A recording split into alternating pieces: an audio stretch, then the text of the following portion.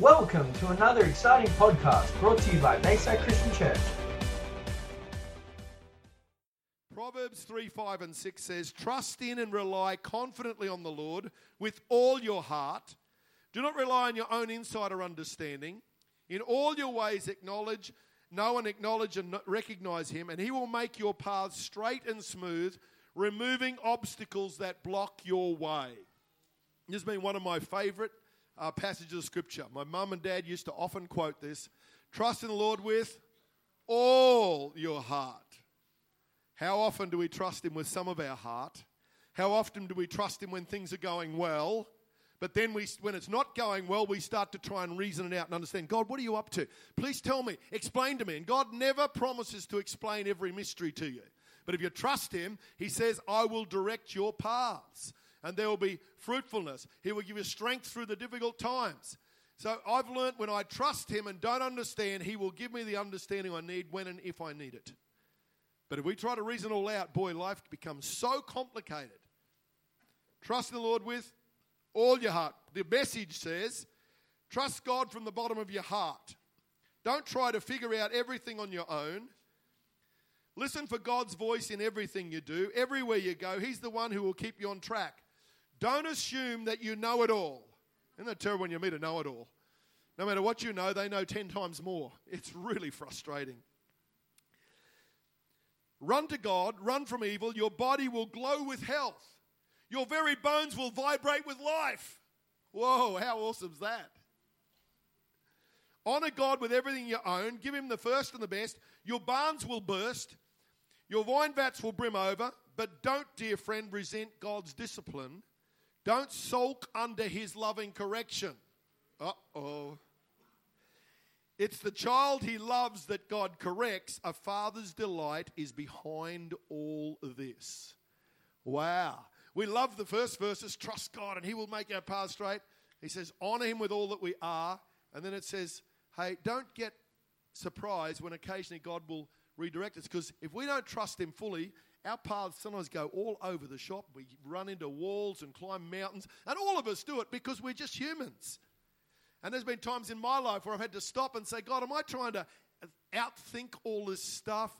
Lord, am I not hearing what you're doing when there's been an adjustment and you're trying to get the crooked paths straight? Help me to listen and respond and not react or get upset with you or people, but Lord, trust you.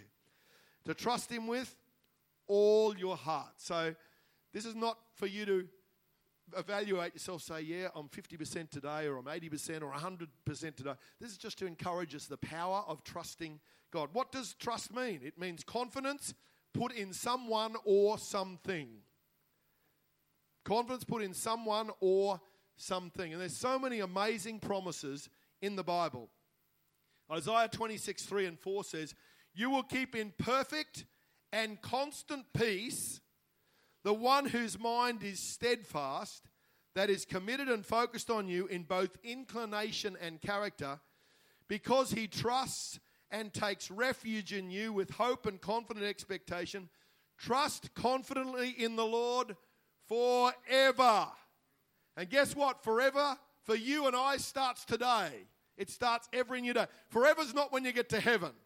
Forever's now. Eternity begins now for all of our lives. So as we trust him with all of our heart confidently, it says he's your fortress, your shield, your banner. For the Lord God is an everlasting rock, the rock of ages.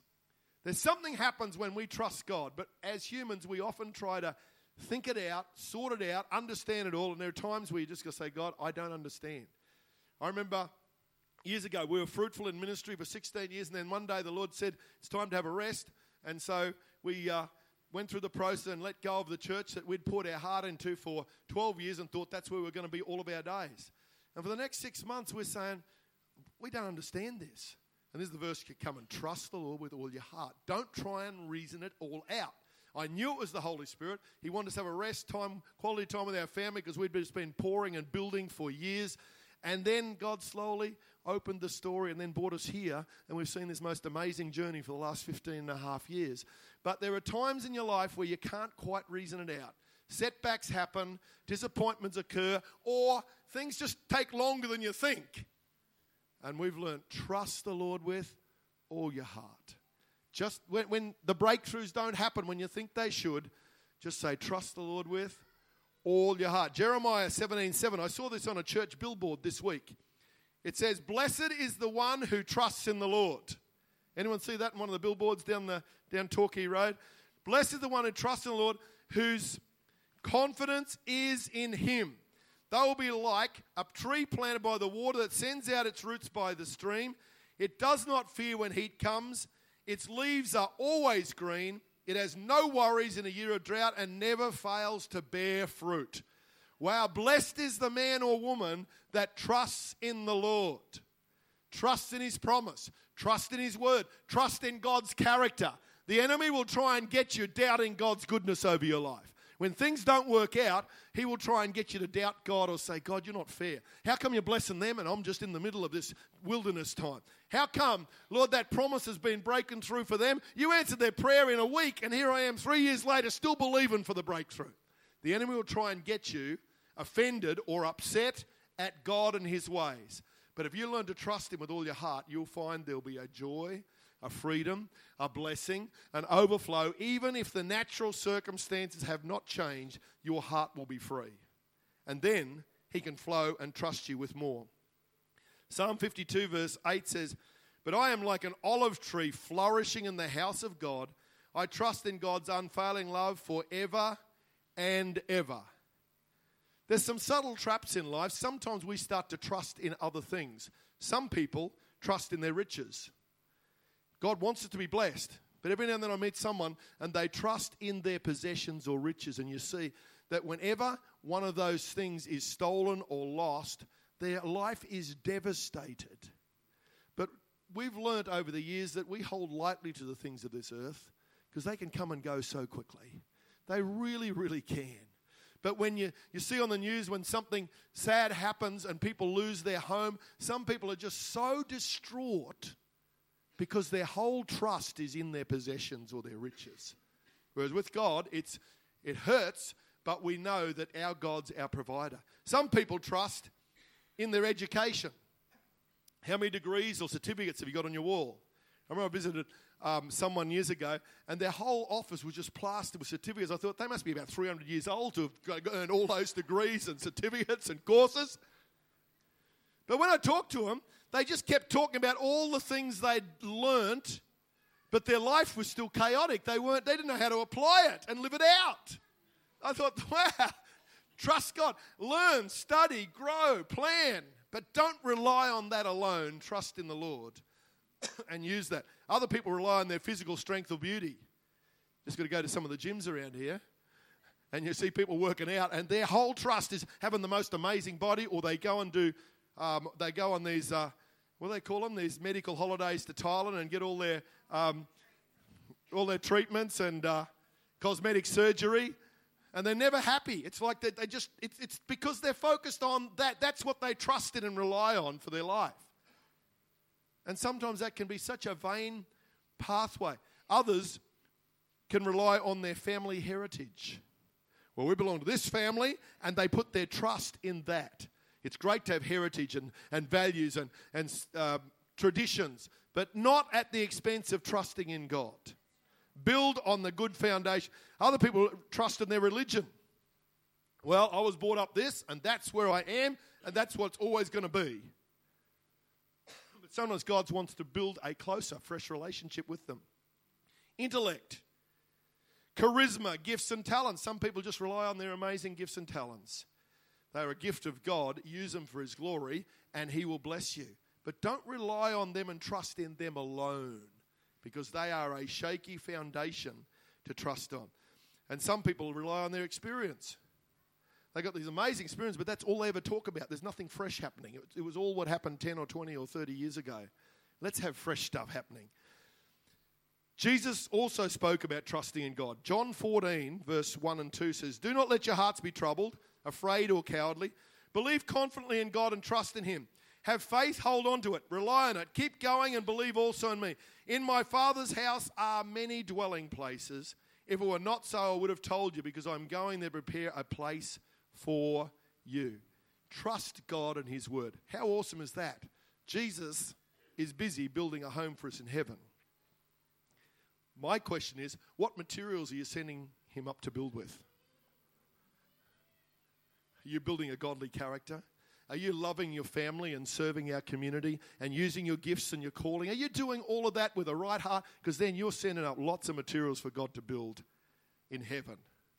That's going to be an amazing journey.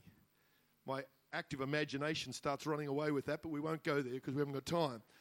But I wonder what we're sending up for Jesus to build with in heaven for our homes. Sometimes our trust will be tested. You say, I trust you, and guess what? A test comes along. God doesn't always send them, but sometimes he allows them with the circumstances of life. And sometimes, I remember reading a book by Frank Damasio, The 14 Tests of Leadership. Oh, read that when you're going through a good time, not a bad time. But it also will give understanding. He's got the test of delay and denial and betrayal and patience and all these things. Oh, it's a very powerful resource, and it's helped me at times to keep focused. Luke 16:10-12, Jesus spoke these amazing words. Whoever can be trusted with very little can also be trusted with much. Whoever is dishonest with very little will also be dishonest with much. So if you have not been trustworthy in handling worldly wealth, who will trust you with true riches? If you have not been trustworthy with someone else's property, who will give you property of your own? Wow. 3 things that God wants us to learn to be trusted and trustworthy. In other words, worthy of trust. Number 1 is little things. Little things. If God sees you're trustworthy with little things, he'll then give you bigger things. Someone will say, I'd love to win thousands of people to Jesus. And you say, well, did you win one yet? You'll start with 1. I'd love to give lots of money for the kingdom of God. He says, well, why aren't you giving some of what you got now? And little things. God loves us and he wants us to be trustworthy. You're at the shop and they give you $2 extra in change. You can go out the door saying, thank you, Jesus, I needed that. Or you can go back and say, hey, I think you gave me too much. Here's the $2 back. You say, $2? Yep. No one else might be watching, but the Lord is. Because he wants to know whether you can be trusted with little things. If he can't trust you with little things, he's not going to trust you with lots of money or influence or true riches, which is leadership and influence into people's lives. And every now and then, there'll be a little test to check out your heart. Or trusting with confidences with people's lives. Someone shares a pain in their life and you pray for them. Do you treat that with respect and treasure that and not misuse it when an opportunity comes? Trusting the treasures, the values, the opportunities that come, that he gets the glory. Not always what you've done, it's what he's done through you. And so our hearts will be tested. And other people's property. If you're renting a house, do you treat it as good or better than if it was your own? Someone lends you their car. Does it go back with more petrol and cleaner than when it was loaned to you? Oh, they're a friend. They won't mind. Well, God does because he's watching to see how you treat someone else's property. Or some of the staff are just borrowing permanently stuff from the boss. Oh, he doesn't matter. There's some spare USBs and some paper and pens. He got plenty. That's not the issue. God's saying, hey, can I trust you with someone else's property? Because otherwise he won't trust you with his treasure, which is the eternal power of the kingdom. That's how it works. When I was a young guy, I was working in a bank. And I was only in the bank 2 years, and I was already the head teller in a busy branch on the Sunday. And sometimes hundreds of thousands of dollars literally would go through my hands in a day. I was 19, and others used to look at me and say, how come you've got that job? I said, I don't know. I just work hard, but God was testing my heart to see whether I was faithful with the little and the big. And sometimes we don't always do well with it. We make a mistake. God's gracious. He will give you another chance. He will say, hey, you didn't really do that well with that person's heart at that time or that resource, but I'm going to give you another opportunity. And that's how he loves us so much. And there are trust issues that God works in our hearts and our lives. Sometimes God allows situations, circumstances to come that will test our feelings and sometimes even stuff comes up.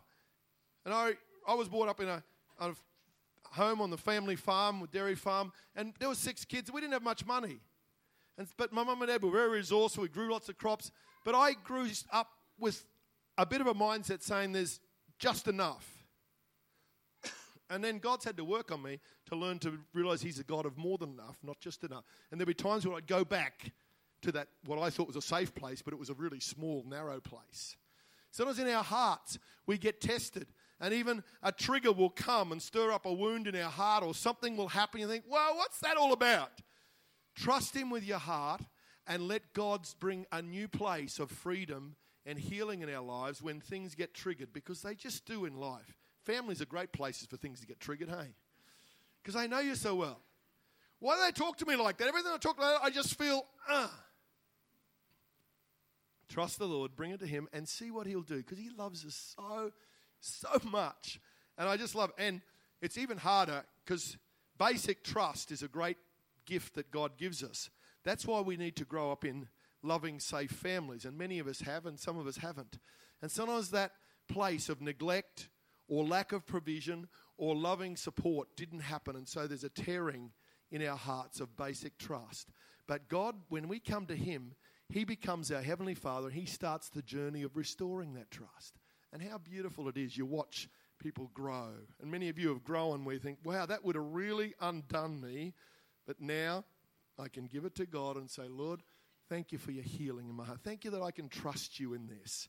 And that's the journey of life. That's discipleship. That's growing. Because the more that God can trust us, the more joy comes. And it's worked out in relationships and our little things.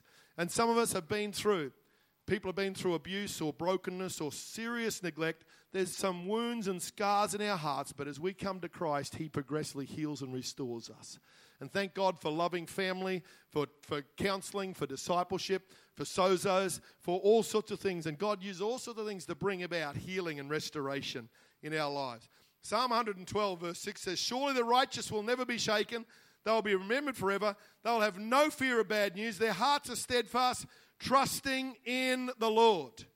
Their hearts are secure. They will have no fear. Whoa. If you want to reduce your fear, lift up your trust in God, because he's in charge. How powerful. Trust in God overcomes fear, worry, anxiety, doubts, and releases peace, confidence, courage, endurance. Trust in God will motivate you to do great exploits for God. A couple more scriptures and we'll wrap it up today, because we've had a great service. Psalm 31, 14 and 15 says, but as for me, I trust confidently in you and your greatness, O Lord. I said, you are my God. My times are in your hands. Rescue me from the hand of my enemies and from those who pursue and persecute me. Trust is a beautiful gift of God, and it will grow in your relationships. It's painful when someone you trusted lets you down. It's very painful, especially someone that you thought was better. A Christian lets you down. Or a family member lets you down. You think, no, they know better. Well, whether it's done deliberately or not, we've got to say, God, teach me how to love and forgive and to trust. And he just takes us on this amazing, amazing journey. In Acts 2:1, it says, the 120 gathered together on the day of Pentecost. They were all with one accord in one place. How amazing was that? The unity of God.